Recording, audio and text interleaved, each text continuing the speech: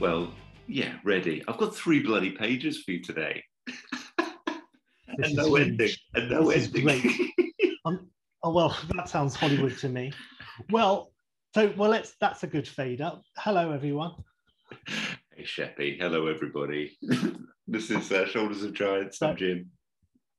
Hi, I'm Sheppy. Nice to see you all. Good stuff. There's a tiny bit of a delay between me and Jimbo, so if there are any awkward pauses, that's what I'm going to blame it on. Yeah. How are you doing today, Jimbo? I'm good, Sheppy. I'm good. How are you? I'm fine. I'm fine. You know what? Little sneak peek for the audience. We're recording this at a different time of day for us both. So this is like for episode 10, as officially this is. That's nice. It's a nice switcheroo. So there might be a different dynamic thing. It's nice. I swapped my coffee for a whiskey, haven't I, Sheppy? That's the difference, isn't it, basically? And that's the name of your third autobiography, Swapping My Coffee for a Whiskey. No, I'm loving it. And I've got water when normally I have tea. So I've gone totally mental. Yeah, good stuff. So for those of you who've never heard this podcast before, Jimbo, what is Shoulders of Giants all about?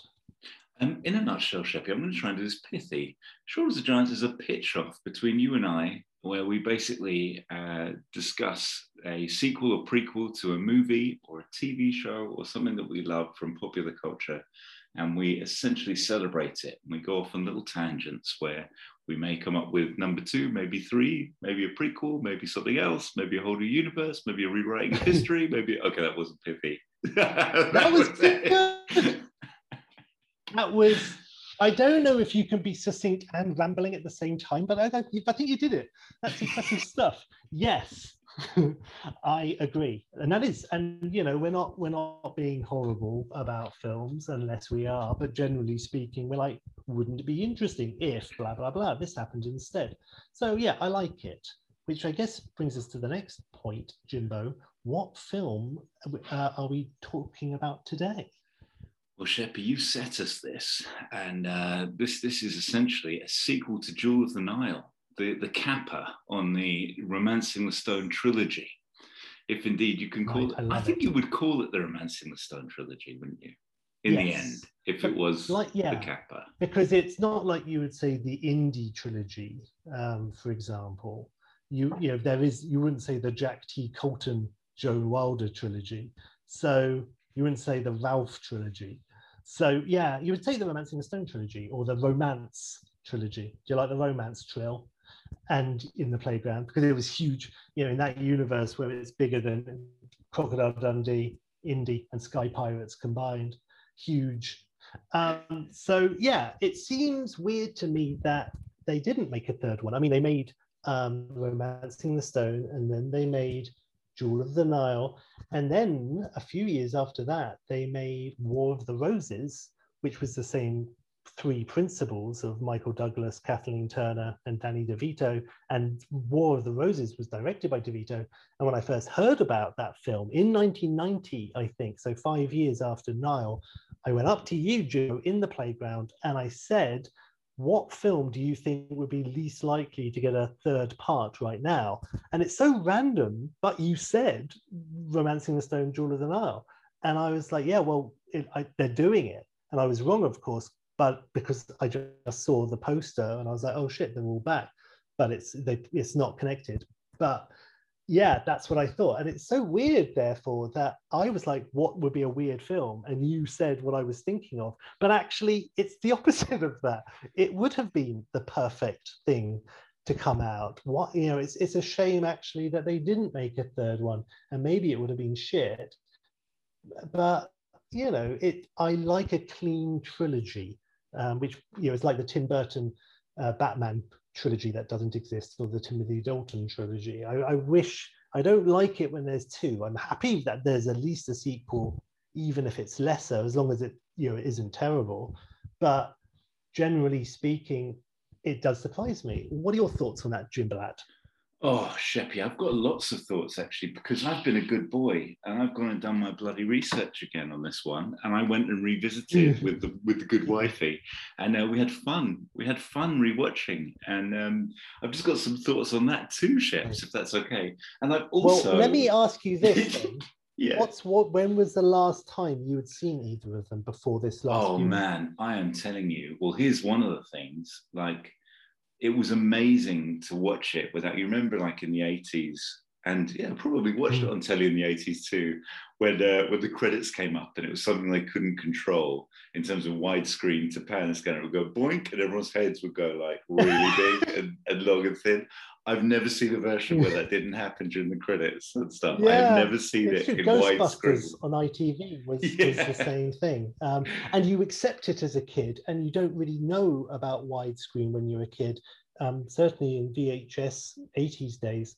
And so, yeah, well, it was boink and really weird stuff. And often films which were, 2, 3, 5, and you just watched it as a kid and didn't even realize you were missing like 2/3 of the image, and certain shots didn't make sense. You had this really awkward pan and scan, boink, and especially in credits, it was weird. And the end credits of my TV version of Romancing the Stone, the end credits, mind you, where sometimes on ITV or whatever it would go widescreen, it didn't, I don't think, and it stayed boink, and the credits looked really funny. So there you go. And I remember, I think Romancing for me is one of those, the biggest versions of that. Like where the beginning, I remember her feeding her cat Romeo and walking around the apartment and all that sort of stuff, she's after the little novel bit. And then at the very end of Romancing on the boat, I just remember it going boink at that point, really. Yeah. Yeah, anyway. So that's funny. So therefore, watching it now in glorious widescreen on your nice projector thingy, I bet that was great. Oh, Sheppy, it was just an absolute top to bottom treat. The first one, right? So here's some Robert Zemeckis. Robbie, and so look, here's the year before things. Back to the Future. The year before, and so here's look, amazing. I don't know where we stand on this. I've never even tiptoed on the water of this stuff, but in the end, I did a little bit of Googlage as well on this, basically, Sheppy. Nice. So there's an interesting couple of things here, not least the fact that objectively, Romancing the Stones in 1984, Jules and Niles 1985. It's like out the gates.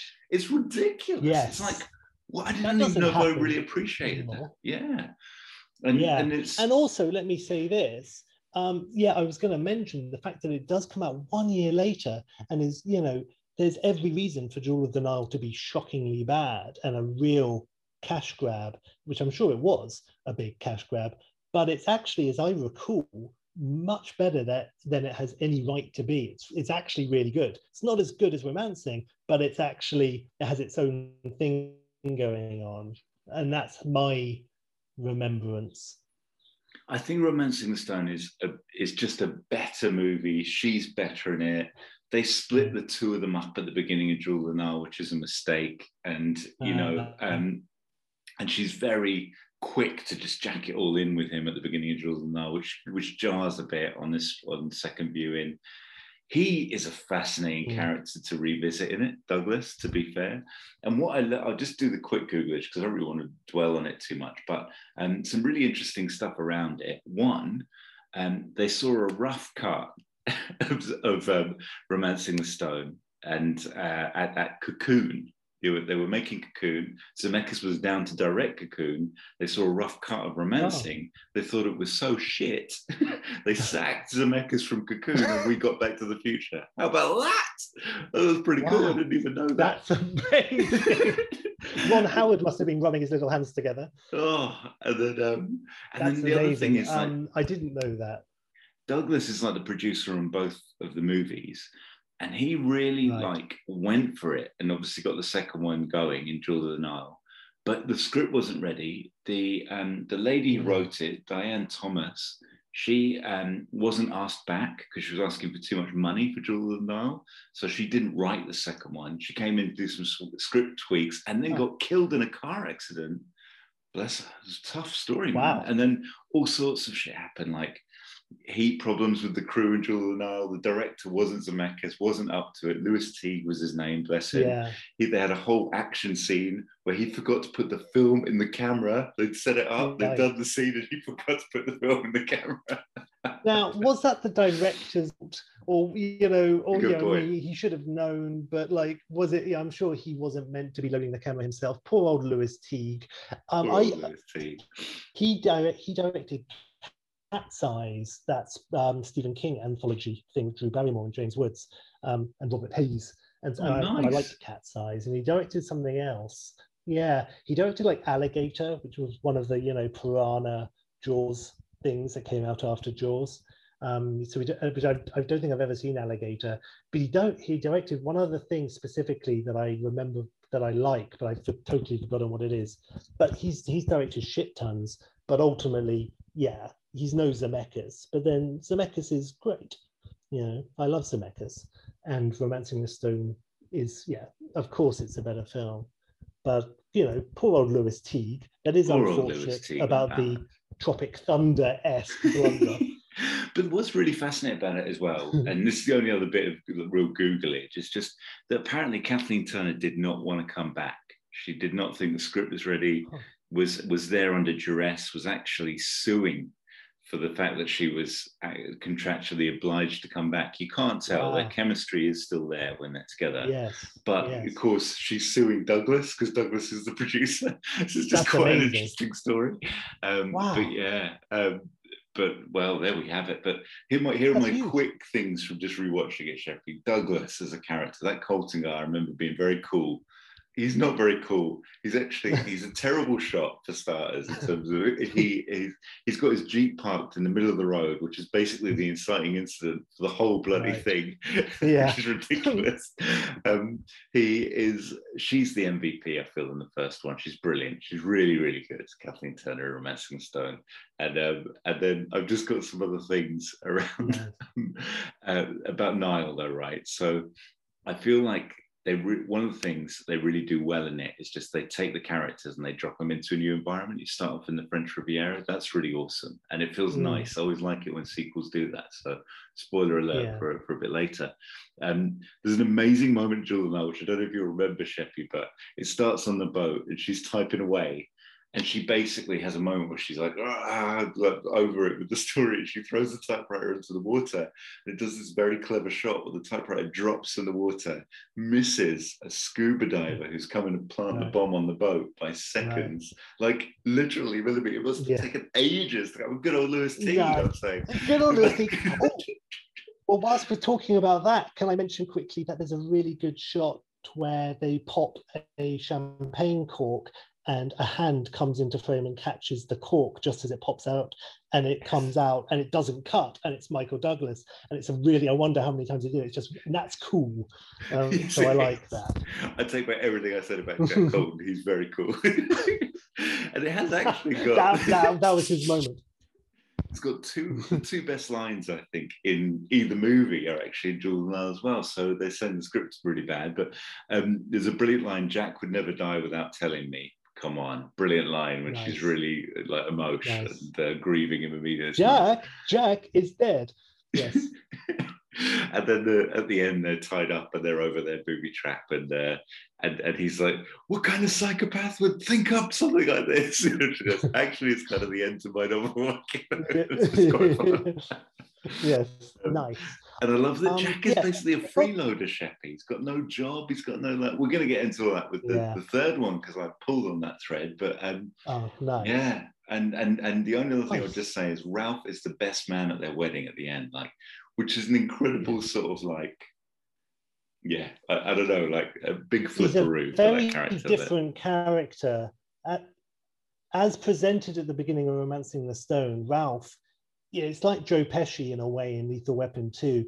He became this whole thing, but he is an adversary. He's a kind of hapless stooge a bit, but he is, in Romancing the Stone, a villain, and he doesn't repent. He just gets fucked up, as I remember, continuously. So it's like, okay, that's fine. But in the second one, it's definitely the gang's all here. And that's fair, and it works. And I'm sure that was a reason why they did do the thing that you didn't like and separate Joan and Jack, and because so he would have a little mini adventure with Ralph, and she's having her adventure with what's his face. But yeah, you know, that's all right. So I guess the script did come together. I remember and I liked the twist that the Jewel of the Nile is the wacky dude who I don't remember disliking. You know, he could be really unlikable, but actually he's cool. Okay with me. He's cool. Yeah.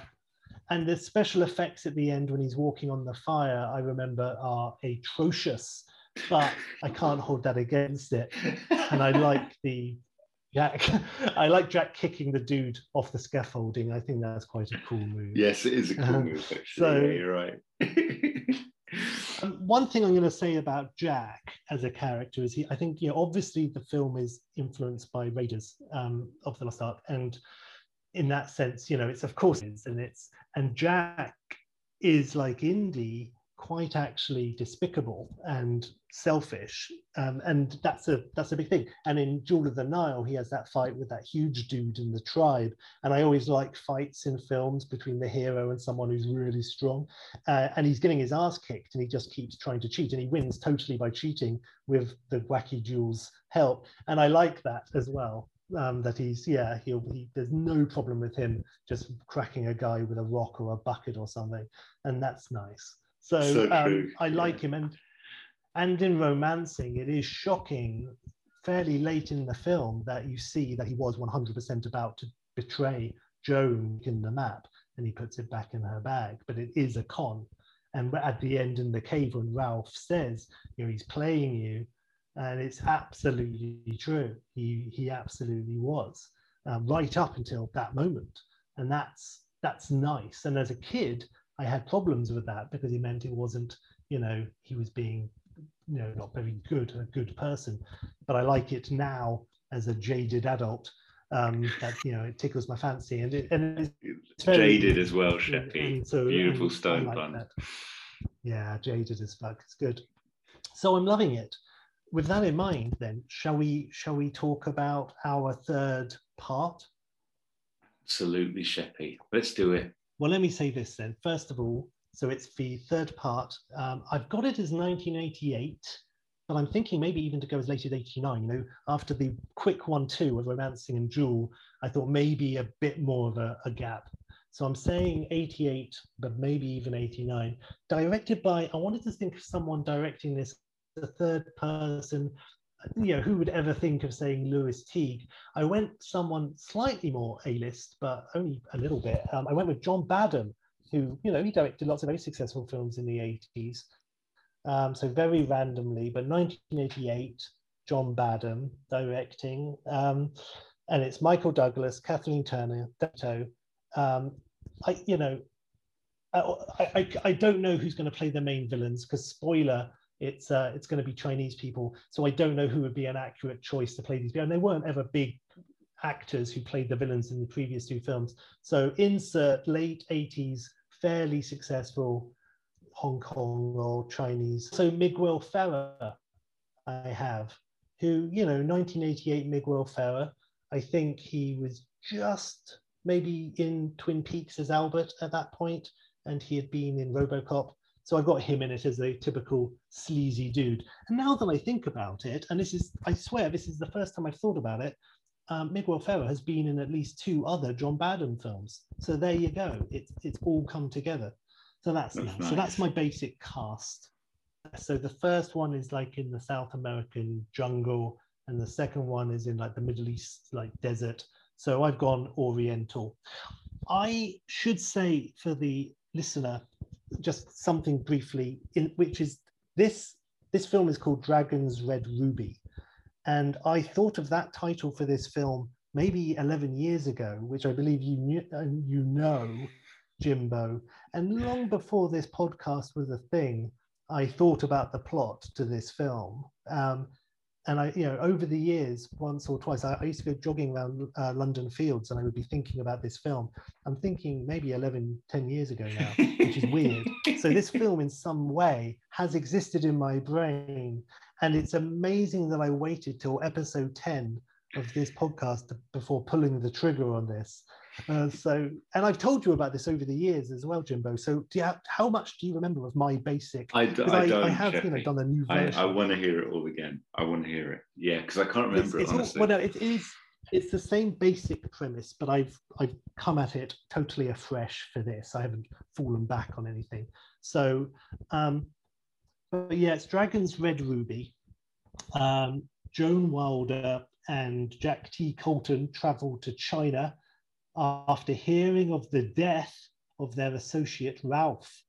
They are invited to this funeral in Shanghai, but once there, they discover not all is as it seems.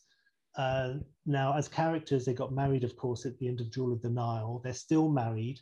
There's no will they, won't they, and there isn't a moment where they might break up or anything like that. They bicker all the way through the film, of course, like crazy, but it's very, very the thin man. They're a strong team and very much still in love. You know, they've got problems, of course, but there's no part of this film where it's like, are they going to break up or whatever? And I like the dynamic of the married couple having adventures when they're sort of bickering, but they know each other, you know, and very much like the Thin Man book and films. Now, there's a pre-cred where Ralph, we see DeVito, and he's running and scampering down dark alleys in China with steam and firecrackers and all of that, with nasty men in pursuit. He makes it to his crummy room and hides an envelope in the wall or something while trying to make a long distance call on his phone. There's banging at the door, which is barricaded with, you know, a wardrobe or something, but about to give at any second. Wood is cracking and the frame is buckling, and there's shouts and commotion, and Ralph is working fast, and he hides the hole in the wall. And on the phrase, on the phone, he's saying something along the lines of, yeah, it's me. Yeah, long time, whatever. And I still haven't forgiven you. Listen, things have taken a turn, you know, trouble, dark, deep, stinky trouble, the type of trouble that carries a knife, a gun, and a head in a sports bag. Just send me the word. Send the word out. Get them here. Find me, Jack T. Colton. And then it goes into the credits. So that's what I've got to find. Now, that's a big paraphrase. That was just sort of like, you know, but that's what, and I don't know if we reveal then or later that he's on the phone to his cousin Ira, who is conspicuous by his absence in the second film, but is he's really like, he totally gets away with it. He's the architect of all of it. Yeah. He kidnaps Joan Wilder's sister. He's a villain. Ralph is his cousin who's kind of pulled along. You can't have any sympathy, and he totally gets away at the end of the film. It's amazing. In the teaser trailer to Jewel of the Nile, you see Ralph on the phone to Ira. You don't see Ira, but he's like telling about the trailer to and saying what's about to happen. So that's no doubt where I got that image of him on the phone to Ira. But I don't think we cut to Ira. So we may know that it's Ira, and we do see Ira for a little bit. I bring him back. Ira is back, so I should have written his name, because I did check to see if he was still alive in the late 80s. And good news, he was, and he is still alive now. But I didn't write down his name because I'm disrespectful. But I was back. And so, yeah, so he goes, find me Jack T. Colton, and it cuts to the credits just for title. And then we start with the sort of similar trope from the previous two, where it opens on a dramatization of some of Joan Wilder's new book. So it starts off with proxy characters, no doubt will be played by Douglas and Turner, and but they're playing, this is one of those cringy things that they shouldn't do, which makes the film slightly less good, but there's no way that they could resist it. So it's Douglas playing this character from Joan Wilder's new book, but he's a bit nerdy, and he's got glasses, and he's a bit bumbling, he's got a bow tie and totally against type. And Turner's character is this total sex bomb, and it's very comedic, and he's like being seducing, like, oh. And Douglas, I've written Douglas is having a great time. And there's narration by Joan Wilder. Of course, her proxy is strong and determined and aggressive and violent. She aggressively seduces his nebbish type, throwing off his glasses with her mouth. I've written throwing off his glasses, and then in brackets, with her mouth, question mark. The scene gets very passionate, very romantic. She scoops him up into her arms, kisses and smooches and banging into walls and fumbles and things going flying off walls and tables and things. Then suddenly the tone changes. Very suddenly, they have a moment, they're looking at each other, and it's like, I love you so much. And then he's like, and then the walls explode, and crazy, wildly over the top, but inexpensive and stylized action sequence happens with the Jack character suddenly going Rambo crazy with ridiculous results in cartoon action as he dispatches hordes and hordes of crazy stereotypical bad guys, gangsters and whatnot. Looney Tunes insanity. Sexy Joan is now all flustered and she says, I always knew you had it in you. And the Jack proxy says, well, let me repay the favor and put it somewhere else. Then we smash cut to the real Joan Wilder in the real life reading this in her office, and she's furious and she screams, Jack! And it turns out that Jack found her half-written thing and snuck into the chapter and wrote the second half, which is why that's crazy. A brilliant idea. And so hence the genre switch, and she's like, yeah, stop getting into my stuff, and he's like chilling out. And it's 3 or 4 years after their last adventure. They had a few more mini adventures, I think, after Dawn of the Nile, but we never see them. Nothing big.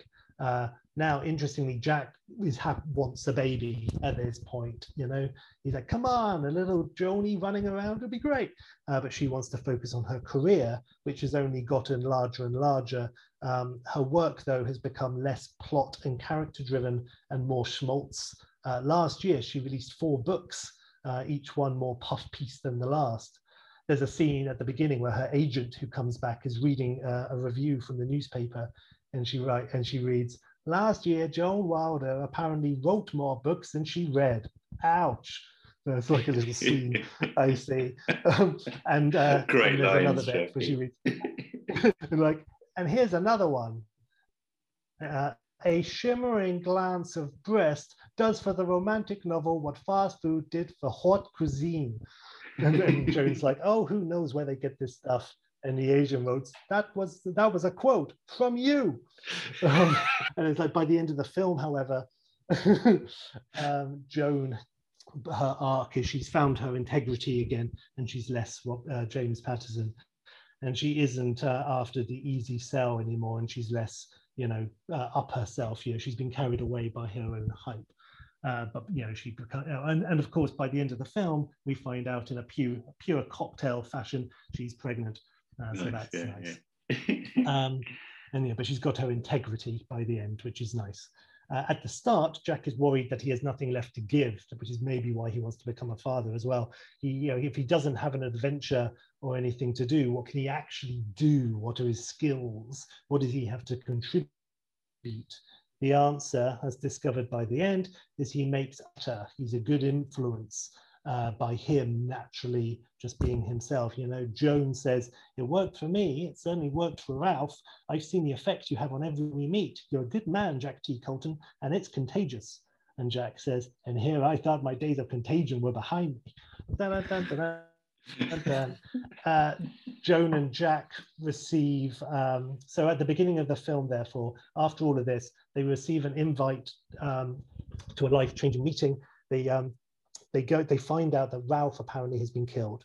Now, I think they either go straight there because they've been invited to his funeral, or they get a message from Ira. And this is where Ira, if he's in the film, I see him maybe in prison, but then again, because he got away at the end of Romancing the Stone, maybe he's not in prison. Maybe he hasn't become very successful and his life's taken a turn and he's in like some seedy office or some seedy bar or something, and he needs a bit of money, whatever. So he thinks, I'll do, so he gets this message at the beginning from Ralph. And so he contacts Joan and Jack and says, Ralph's dead. He told me to tell you to get to him. He gives some sort of cryptic clue, perhaps, which maybe amounts to something, or maybe is a funny joke. He's like, no, that's not what I said. He got it totally wrong. The twist is, of course, that Ralph is not dead. And at the funeral, he pops up. to get people because they were trying to kill him. And this isn't a huge twist because it's in all the trailers, and DeVito is third billed and he's on the poster, so they don't try and really hide the Ira perhaps. And they go to Shanghai and they go to this funeral, and Ralph pops up. At the end of Act 1, he pops up to draw off there are Mongolians who are warlords who are chasing them. There are street level thugs of the Chinese underworld mob boss trying to get him. So and for whatever reason, he has certain information that they want from him. So the three at this point, after a big set piece in Shanghai, which I'll get to, but basically the film is they traverse China from the shadowy underworld of Shanghai to the Great Wall, to the Mongolian plains and the northern mountains. There are three main villains. Essentially, the main villain is a Genghis Khan wannabe warlord, Mongolian type. There's an up-and-coming Chinese gangster from the Shanghai underworld who's a secondary baddie and works for the Genghis Khan type as a means to an end, but has higher aspirations.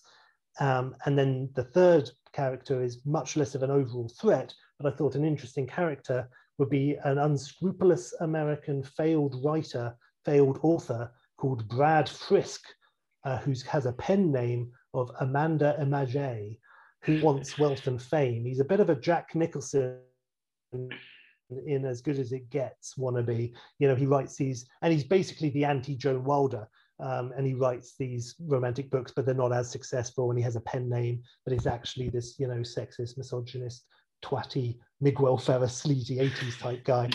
He doesn't like women, and he writes fairly degrading novels anyway about so-called strong ladies, but it's all a bit male fantasy-ish. And so he might even be there doing a Joan Wilder in Nile, in that he's there shadowing this Mongolian guy to write this book, maybe.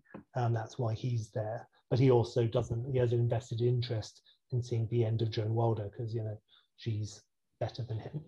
Now, the ruby in this is an actual ruby. It's a huge red ruby, which belongs in the eye of a massive dragon. So it is dragon's red ruby. It's pretty literal. When put in the eye of this ancient dragon statue, which is found up a cave in a mountain somewhere, it will grant the person power and wisdom, apparently. Ralph wanted it for the loot, of course, so he found out information about where it was. I see various large set pieces, a large set piece on, of course, the Great Wall, Jack and Joan on a motorbike, chase over helicopter, pursuing machine guns and grenades and jumps and skids and quips. In Shanghai, there's a set piece, maybe after the funeral bit, but in a big street festival with all, the lanterns and the big dragon, and the nasty gangster types are chasing Joan and Jack, and they hide in one of the big dragon things they have at these festivals. But the baddies see Joan's high heels, and Jack's like, oh, he's with the high heels, under the dragon as they're trying to escape past all the baddies. But I thought that, but then I thought there might be an extra twist where they rip off the dragon, but it's not Joan. It's like this little toothless, skinny beggar old man who we saw earlier, and he's wearing Joan's high heels, and he gives them this like toothless grin, and they're like, ah! It's that sort of film. It's the third part. It goes a bit crazy. So I saw that. I saw another scene, maybe up a mountain, with Joan on a very thin and crumbling ledge high up, edging her way across, and it's sort of crumbling, and she's reaching for this handhold, which is just out of reach. And I see a bit where Jack and Ralph are taken. Now, this might be too much like Jewel and the Nile, but Jack and Ralph are taken in by a nomadic Mongolian horse people tribe, and they appear friendly, but then tie Jack to two horses, and they're going to pull him apart unless Ralph can prove that they're not a threat. And he performs a rendition of Kung Fu fighting and wins them over.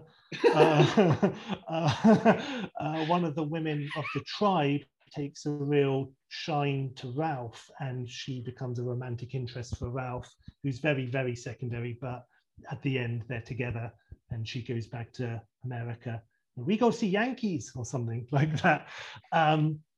The final message of the film, because of the Ancient One who created the statue and the ruby and legend, the message is that power and wisdom are earned and gained through effort and suffering and will.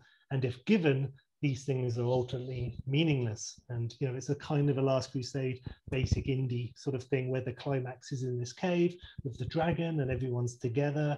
And the warlord has the ruby and he puts it in the eye, and the cave, of course, crumbles and falls down and shamelessly ripping off, but who cares? And it kills everyone in it. But the three heroes escape and jump and do a cool stunt, maybe off another waterfall or something. And the baddies get fucked up. The ruby is lost, of course. The warlord is entombed for eternity, or until he eats his own arm, Ralph says. And Joan has learned to be a good writer again. The anti-Joan, I don't know if he dies at the end, but I think he survives. But then he gets, I don't know, I think the nomad tribe turn up and save the day at the end and probably take him off. And he's going to become their new queen or something. And he's like, no one's ever going to, you're not going to be famous. All he ever wanted was fame. And he's going to live with these nomads and no one's ever going to see or hear from him again. And he might actually have a nice life, but he's like, no, all I want is people to know who I am. So, and Jack, of course, learns that he has skills away from the treasure hunting and all of that. And Ralph is like, so much for a happy ending for Ralph. And then the nomad girl takes him by the arm, and Jack's like, that depends on your interpretation of happy ending. And that's basically the end. And they ride off into the sunset. It's a saucy one. yeah, I think so. It's a bit saucy. It's gone up. I'm not saying it's a good film, but that's basically the gist of it. And I've got, of course, two taglines here. They're not very good, but one of them is the teaser poster. What is the secret of the dragon's red ruby? Very basic. And the other one is across the ocean, over the mountains, behind the wall, adventure just turned red. I don't know what that means. It sounds a bit too Arnie. So maybe adventure just turned exciting. I don't know, but that's my basic third part of the Romancing the Stone trilogy. Love it, Sheppy. I bloody love it. And one of the things I love the most about that is you just got so many rich ideas in there that I read someone they were thinking about doing a Romancing the Stone TV show. That's what they rebooted it to, or possibly. I don't know where it is now. I don't think it's been done. But, some of those characters you have in there, particularly You're As Good As It Gets, Brad Frisk, that yes. Guy. It's a brilliant idea to have a sort of a rival to Joan, or at least a sort of another novelist like that, but under the pseudonym. Brilliant. But forgetting all of that, what I love about your stuff always is you've always thought about the set piece. It's brilliant. I mean, taking it to China is just a stunning idea. I can see all the bullets flying and missing them by miles, because they always do. It's just yes. But yeah, man, I love it. I actually had one more thing I didn't say about the gangster, not the Genghis Khan, but like the secondary dude. I see him actually dying like at the end of Act 2 before they get to the cave. It's like being established earlier that Joan is pissed off because Jack always buys what she calls his toys, just like his little fun things because they're rich. And so that comes back later because the gangster nasty baddie, secondary baddie, is like shooting at them, and they're like throwing, like Joan's throwing like firecrackers at his feet, and he's like, ah, but of course doesn't really hurt him and stuff. And he corners her, maybe, or maybe just her, in like a room, and she's lighting a fuse, and it starts going, and he's like scoffs, goes, "These are your weapons, the toys of children?" And Jack says, "No, pal, I got my own toys." And the guy sees the fuse is for this massive bunch of like rockets and massive Chinese firecrackers, and huge things stop, and then Jack and Joan jump out the window and the whole place just explodes, and that's the guy dies in this beautiful firework display in like a clock tower or something. Nice. Jack and then jump out, and there's all this like colorful, he's like, ah. So yeah, that's, I see that being the end of Act 2. Yeah, before they go off into the wilderness. I like it, Shep. It's bloody wonderful. And I've got to say, like, I know you're saying it might be it might not be a great film, but it doesn't feel like a diminishing return. If anything, it feels like a movie that might have the edge on the Nile, to be honest, on the strength of what you said. So that's nice. I definitely don't have the edge on the Nile, just to be clear. On my one, when you hear it, I've got a bit broader. The Edge on the Nile sounds like a good film. Yeah. But yeah, Sheppy, bloody love it. I'm sure I could come up with a better tagline, but thank you. That's wicked. Well, let's hear about yours, because I'm very excited. Well, here we go. Let me see if I can find her. Okay, here we go. Well, here's some silliness for you, Sheppy, which is just appropriate context on one thing. Here's the one silliness. They really heavily reference when the going gets tough, the Jewel of the Nile. Like, it's actually part of their little interplay. You know, they literally say it as their little thing between Jack and Joe. Did you buy the music video to that? I'm sure I did. I'm sure I will have done. I don't know. But yeah. Video for like £3 or something. I remember seeing it, but I don't remember if you. I was tempted, but £3, you know, that was a lot of money. That was a big man. But anyway, I was thinking, I want the theme tune for this to be big. I want it to be like a heavy part of it, and it needs to be one of the biggest numbers of the year. So this is just very stupid, but I just I then googled 1986, what were big songs in 1986. One of the biggest songs of 1986 was called Party All the Time by Eddie Murphy. So I shared that with you. Nice. And I watched the first 2 minutes of the YouTube clip, and it had 60 million views, and it's pretty bad. And that's just a ridiculous tangent. But what I think the theme to this will be is another 1986 hit, Don't Leave Me This Way by the Communards. I think that would be quite a good one. It was like #1, I think, in US and UK that year. Let's have that, because this year's it's released in 86, Sheppy. I'm doing the 1, 2, 3, 84, 85, 86 with these three. There's no let up. Yeah. Untapped gold. I've never seen that before. Turner said, I don't mind. You know, last time the script wasn't ready, but we did it. Mike, we did it. Like, you'll be all right. Don't worry about it. What's great about this too is it means Zemeckis can come back, which is just beautiful and wonderful, because he actually has some time between Future and Rabbit in 88. So we can squeeze this in 1986. There was, by the way, Sheps, you'll be interested to know, and I'm glad I didn't say this to you before your last one, because it basically, The Crimson Eagle was proposed to be the third film in the franchise. Wow. And here was the pitch for it. Jack Colton and his partner Joan Wilder take their 2 teenage children to Thailand, where they would find themselves blackmailed into stealing a priceless statue. So there you go. That's not where I've gone, by the way, but just interesting. How interesting. So they would have made that later, though, I see. You'd have thought, wouldn't you? Maybe like... That would have been like a 90s. Deep 90s, yeah. Yeah. But anyway, mine's cool. I don't mind they didn't. Just to say, you know, late 80s, very latest, but 86, 87, 88, 89, that's your window, I would say, for the optimum of what this shoulda, coulda, woulda. Zemeckis in 86 was actually directing Roger Rabbit, because it took 2 years for them to do all the animation. But I don't think that will impact this, because Zemeckis can do it in 86, then he can film Rabbit. It still won't impact Future. And then even if Roger Rabbit doesn't come out until 89, it won't affect the film or time or chronology or any other stuff. So I think it's still okay for Zemeckis to do this film in 86. That's good. I'm happy about that, because I want him back. I think it needs his hand on the tiller. So we'll see how we go, Sheppy. But basically, I've called it Pearl of the Aegean, and it's 1986. Nice. Robert Z. We've got our trio are back. Michael Douglas as Jack Colton, Kathleen Turner as Joan, and Danny is Ralph. We've got one other casting in there. We've got the agents back. I've forgotten her name, that lady, but you know, all those characters are back. I've put him in somewhere. I've lost him now in my notes, but I'll find him when he when he pops up, I'll let you know. Another 80s star, Sheppy, comes into this later.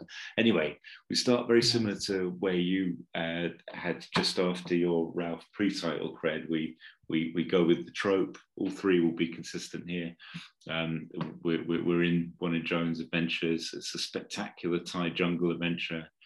They've already got whatever the MacGuffin is of this story. And again, you've got Douglas and Joan playing heightened versions of themselves. They're racing away from something, from a number of bandits, whatever, running after them. They're in the jungle. It's revisiting some beats of Romancing the Stone here. They get to a ravine with a bridge, and the bridge is looking very rickety as it does in the first movie. There's a big vine there. Douglas is all cocky, gives it a confident tug, and it falls into his hand. And so it's just not going to get them across. And the bandits are coming for them. They run for the bridge. It is way too shaky. They dip a toe and it starts to crack. And he's like, oh shit. So he takes whatever it is, like a stone or a statue. Let's just call it a statue on this one. I'm essentially going with the original premise here. They're in Thailand for what could have been. That's great. So they've got the statue. He keeps that.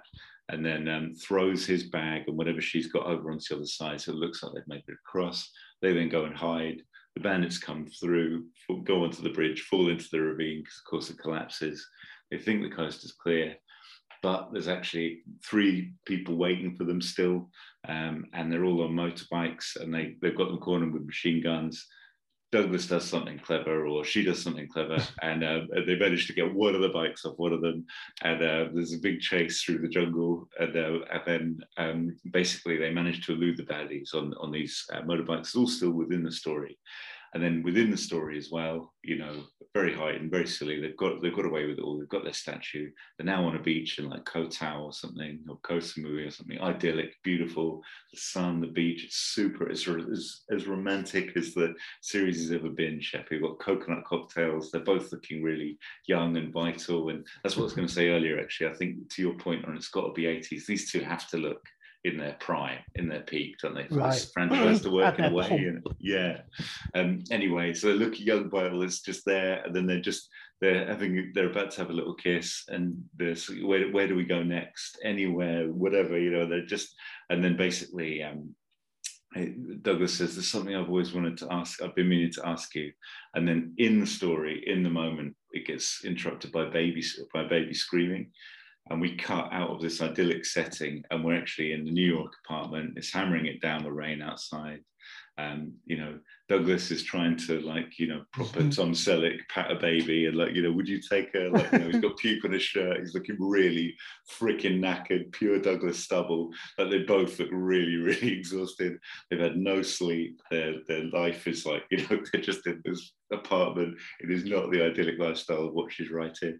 So the subplot here for Joan is that she's under pressure to come up with a fitting finale for the whole Jesse and that whole universe. She's got this final novel she wants to write. She's suffering intense writer's block, which she doesn't really have in the first couple of movies. So I thought I'd go down that road.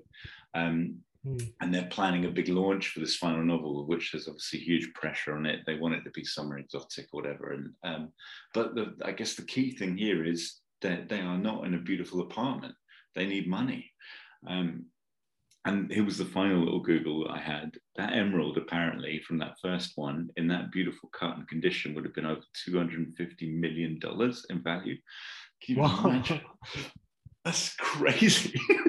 How rich was Douglas? That is impressive. I'm assuming that it wasn't that much within the world of Romancing the Stone. I think you're right. It was probably maybe 5 mil. Is what 5 mil is about right. Yeah, I hear you, Chef. Yeah. I think that feels about right. Anyway, they're having. But that is impressive. Yeah, so they've got the baby. It's happened. They're having a little argument over looking after the baby, and Douglas is obviously not very happy about his life and all this sort of thing. But she's the earner. She's the one pulling it in. He is not. With this freeloader thing of Jack, where really he hasn't. He's actually done nothing for the relationship in 2 movies apart from kick someone off a pole or wrestle an alligator or a croc. Anyway, so she'll do more of the share with the baby if he wants to go and get a job, because they need money. And this is kind of the big conundrum around it. Why do they need money? But it's not explained yet. So anyway, Douglas goes out, tries a few interviews, doesn't get anything, eventually gets a job as a taxi driver, a New York cab driver. So he's like doing that a little bit. I love, by the way, quick, silly Jimmy moment. I want to see Terence Stamp come in, dressed in full bloody smart suit and get in and ask to go to Wall Street or something. And it'll be like, oh, yeah, okay, pal. Just have a little camera. Oh, wow. You're going there. Oh, that's what I'm saying. This is definitely law of diminishing returns, Sheppy. It's like, I'll take you there. I've got to eat lunch first. Oh, wow. Yeah. Amazing. But yeah, while he's driving around and he's in New York, at some point he sees Ralph like just randomly on the street, and he decides to follow him. Puts the old meter off, whatever, and he follows him in the cab, and Ralph goes into an apartment. And then Douglas obviously finds a payphone local to the apartment and says, "Hey, I've seen Ralph, and I'm just going to sit tight and wait for him to come out. And I'll probably be home a bit late tonight, of course, back home, Joan's bloody juggling everything with the baby and it's all a bit stressful." Anyway, of course, he's staking out wherever Ralph is, falls asleep in his cab, wakes up to the door slamming, and it's Ralph going, "Airport," whatever, hasn't even looked at the cab driver or whatever. And Ralph is proper roughed up. He's got people like chasing him and stuff, and then he realizes he does a proper DeVito double take, sees as Jack Colton driving the bloody cab, and Jack Colton sees it's him, a bit sleepy still, but manages to lock the doors. And so they have this little moment where they're just like together like that. And anyway, the point is, they obviously Douglas drives him away from whatever's going on and whoever's chasing him from that apartment. The backstory is Ralph lost all their money, some pyramid scheme, something was ridiculous, something, they were sort of buddies, I guess, of sorts, giving you his best man at the wedding, something the 80s wasn't ready for, like a portable video player, but sort of ridiculous, should have been Ralph got them into, and it's all the money went bad, but he's into something, it's bigger than big, and essentially he's got wind that there's this shipwreck with hidden treasure in the Aegean, just off a Greek island. Take me to the airport right now, we can work this out, Colton, 70-30, it will all be golden. And he's like, no. Anyway, he goes, he's like, what's more important than the airport? And then, of course, it's cut to the flat, and basically Ralph's there, Kathleen Turner's there, the agent's there, Douglas is there, the agent's there, I don't know what, she's just a busybody friend, isn't she? And basically, Jack's sort of giving it that we should hear him out. He's saying there's something in Greece. There's something. And she's like, we always wanted to go to Greece. And she's like, you always wanted to go to Greece and all this, And then basically they're having this argument, and then I just sort of see it as basically the agent's obviously not on a mobile, but she's in a Filofax or whatever at this time. And then like Ralph is basically DeVito, pure entertaining the baby girl. He's got a big part in this, DeVito, to be fair. Yeah. I really love him, but he's properly being awesome with the baby and no screaming, just having fun. And then the Bill Murray from Ghostbusters 2 maneuver. Yeah, totally. Totally. And then we got the agent lady, she's there, etc. And then Jack wins Joan round, and then she's like, okay, how about the launch in Athens then? And then of course, so then the scene is set for us to go on a sort of a thunder. I'm going. You were right, Sheppy. They kind of went jungle. They then went desserts. Yeah, why not? Room for dessert. And then the Leviters. Nice. And then we're looking at I feel like an Aqua Thunderball-esque type adventure is possibly on the cards here. So we get to Greece. Jonah's got this big book launchy thing. It's like the teaser. It's not the book itself, because of course she hasn't written really a word of it yet. And so the boys are going to entertain the baby as Joan goes to Athens for the book deal. They rent a boat, and they actually naughtily take themselves off to go and see where this spot might be, where this shipwreck might be. So while they do that, and DeVito says he's just going to wait, and Jack, being very cavalier, we've seen him water skiing the Jewel of the Nile, whatever, he decides to scuba down on his own. No buddy for Jack, he's that hardcore, and this is the 80s and no one cares. And DeVito's still looking after the baby on the boat, but kind of being the spare pair of hands and all this sort of stuff. Jack goes for the dive, goes down, can't find it or anything. And then comes back, and of course, they've come up with other goods. They're drying off, and a couple of boats come along, and just out of nowhere to their boat pull up and essentially kidnap Douglas. So Ralph is left holding the baby on the boat. Douglas is taken off in these boats, and essentially this is essentially the plot. I reckon all of what I've just told you, Sheppy, is like the first 20 minutes, if you like. What we then have is hang on. I don't know whether to go. This is ridiculous because I should have worked this out for you, but I was thinking it might be quite fun actually if Douglas and the baby and DeVito are kidnapped. But here's the thing I want to get to. I want Douglas obviously left with the baby, having not been necessarily brilliant with the baby so far. So it's kind of that whole coming to terms with being a dad and responsibility and all that, and being alone with the baby. And then having this sort of crazy, like, I almost feel like there's a moment on the boat where they've come to DeVito Douglas and there's a negotiation around it. You can't take me with the baby because, you know, we don't. Do you have mixture? Do you have mixture for the breastfeeding? Oh, like, we've got mixture. We have mixture. They're like essentially have a negotiation, and they take Douglas and the baby. But anyway, I don't even know how all that happens. Anyway, all I really wanted to also get to is just I'd like it to just, if we're going to split them up, let's have Kathleen Turner and DeVito together instead. You know, and anyway, let's just say, for sake of argument, we haven't done the silly negotiation on the mixture. We've just got essentially Douglas kidnapped. Ralph goes back to the mainland, hooks up with Joan, talks to her, says pretty soon Jack is going to realize he's back with the people he sold the stone to. And that is Lou Diamond Phillips is the head of this gang. And let's just say they're, you know, all the way back from Colombia or whatever they're in. And Lou Diamond Phillips is the guy that off screen, you know, obviously Douglas wrestled his croc, got the stone, sold it to somebody. Turns out that stone was actually a fake. And at some point in this movie, it's like you cracked open the bunny, right? I mean, you cracked open a bunny and you didn't even think that might be a gag that was left for somebody else like that. And essentially, Lou Diamond Phillips was sold a fake by Jack. And so therefore Jack's in a lot of shit at the moment. And it's not this infamous, the stone can only be wrapped in a certain thing. So the real stone is in this shipwreck, this famous shipwreck that no one will go to because it's guarded by, in urban myth, a giant shark that no one's ever actually seen, but everyone's too scared to go down. So I've put here, the first one had crocodiles, second one, camels. And then the third one, we're going to have sharks. So Joan and Ralph are the odd couple in the race to get Jack back with the daughter. And then all I've got, Sheppy, are two other things.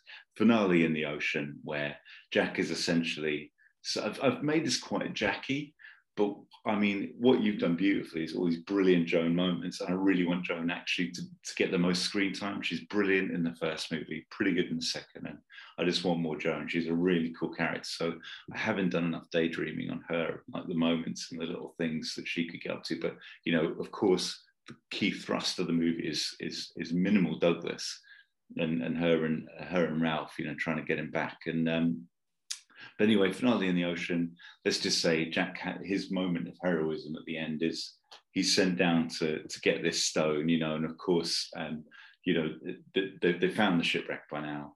And just as he's going down, you know, they cut the supply of air, like they put a little tweak in the tank, and it's basically only got like maybe 4 minutes of air or something. So he definitely can't just make a swim for shore or whatever, you know. But of course, heroically, he goes down, comes up like he does with the croc or whatever, with a shark, and he's got his fishing knife or something, and he's cut the throat, and he's got it on his shoulder and the rock or something. I don't know. I really need an ending. I haven't got an ending. But the final point is, of course, why is it called Pearl? Well, at the end, just total anecdotally, it's all happy days, and maybe they're having some nice, you know, ouzo and olives or something in a little square after the adventure's over.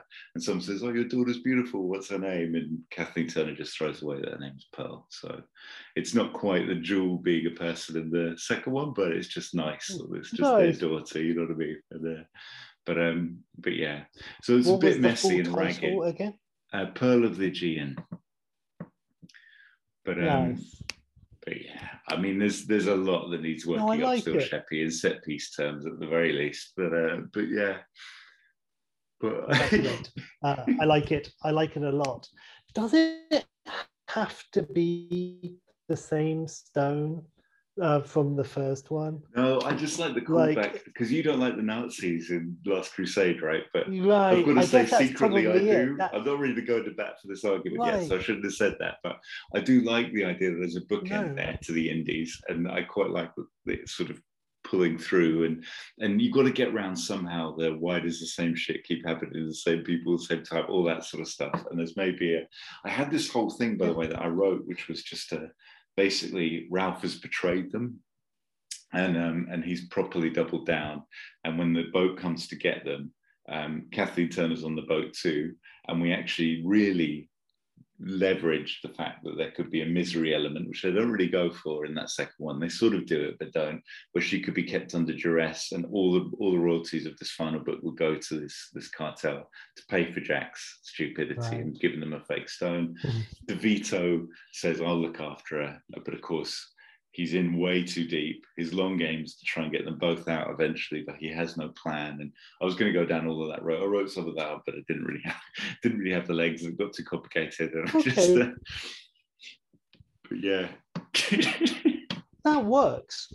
It gives Ralph something, and it brings him back to more despicable, like from the first film. So that does work. I like that whole element. Yeah. Absolutely. You're so right about it's like the Death Star in Return of the Jedi. I mean, I don't know what I would substitute it with. Maybe I wouldn't, but it is that, like, does it have to be a Death Star again? And it's exactly like the Nazis. So there you go. Well, that's perfect. That's why it's yours, baby, and it's great, and it'll make much more money.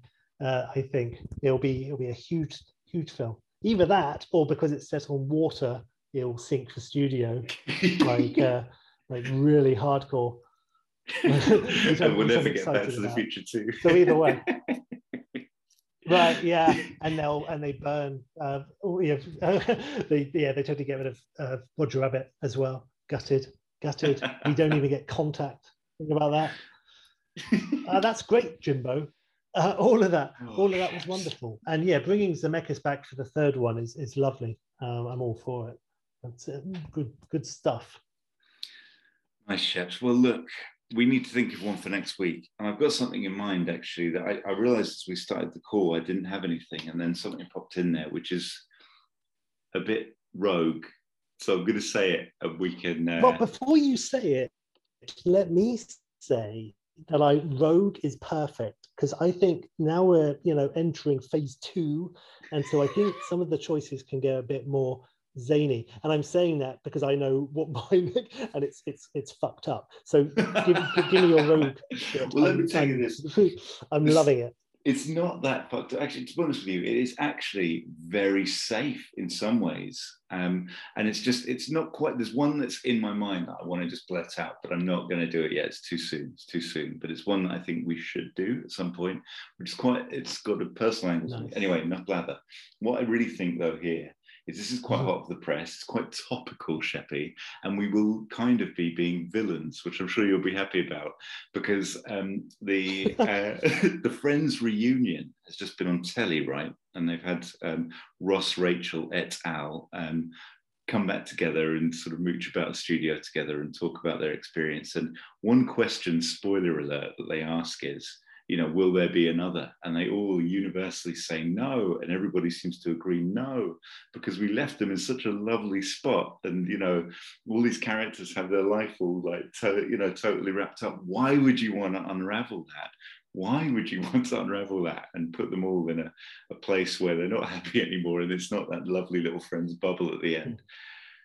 Well, Sheppy, let's just imagine there was a different Friends reunion where things weren't quite as rosy for the Central Perk 6, and maybe we can just unravel their lives a bit and then decide whether we want to put them back together again.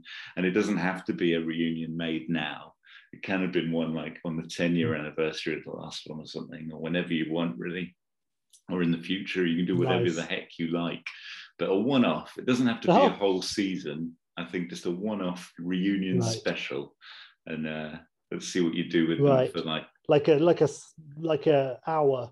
I reckon an hour. Yeah, probably an hour. That sounds. Yeah. All right. Well, this has got the old. I love it. That's great. That's crazy. I'm all for it. Yeah. Let's see. Let's see if we can do a Larry with the last episode of Seinfeld. Yeah. I love it. Brilliant. Not quite really our cup of tea, either of us, but I figure let's go with the zeitgeist and do one for the peeps. Or a cup of coffee. Yes. Yeah, no, I'm all for it. Sometimes it's good to step out of your comfort zone into someone else's. So yeah, I love it. Bring it on. I'm looking forward to it, Jimmy. Nice, was there anything else? Or do you have a good sign off for us this week? No, OB for me. I don't, Sheppy. I think we'll just forget the sign off. I think honestly, where we have score, honestly, well, don't you worry, because Jimbo, I'll be there for you. That's my victory dance. That's my victory dance.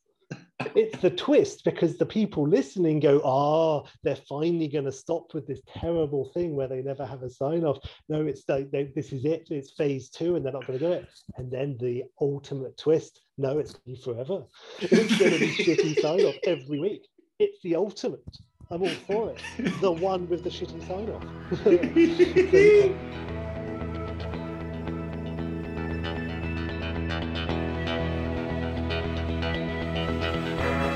We'd love to hear from you.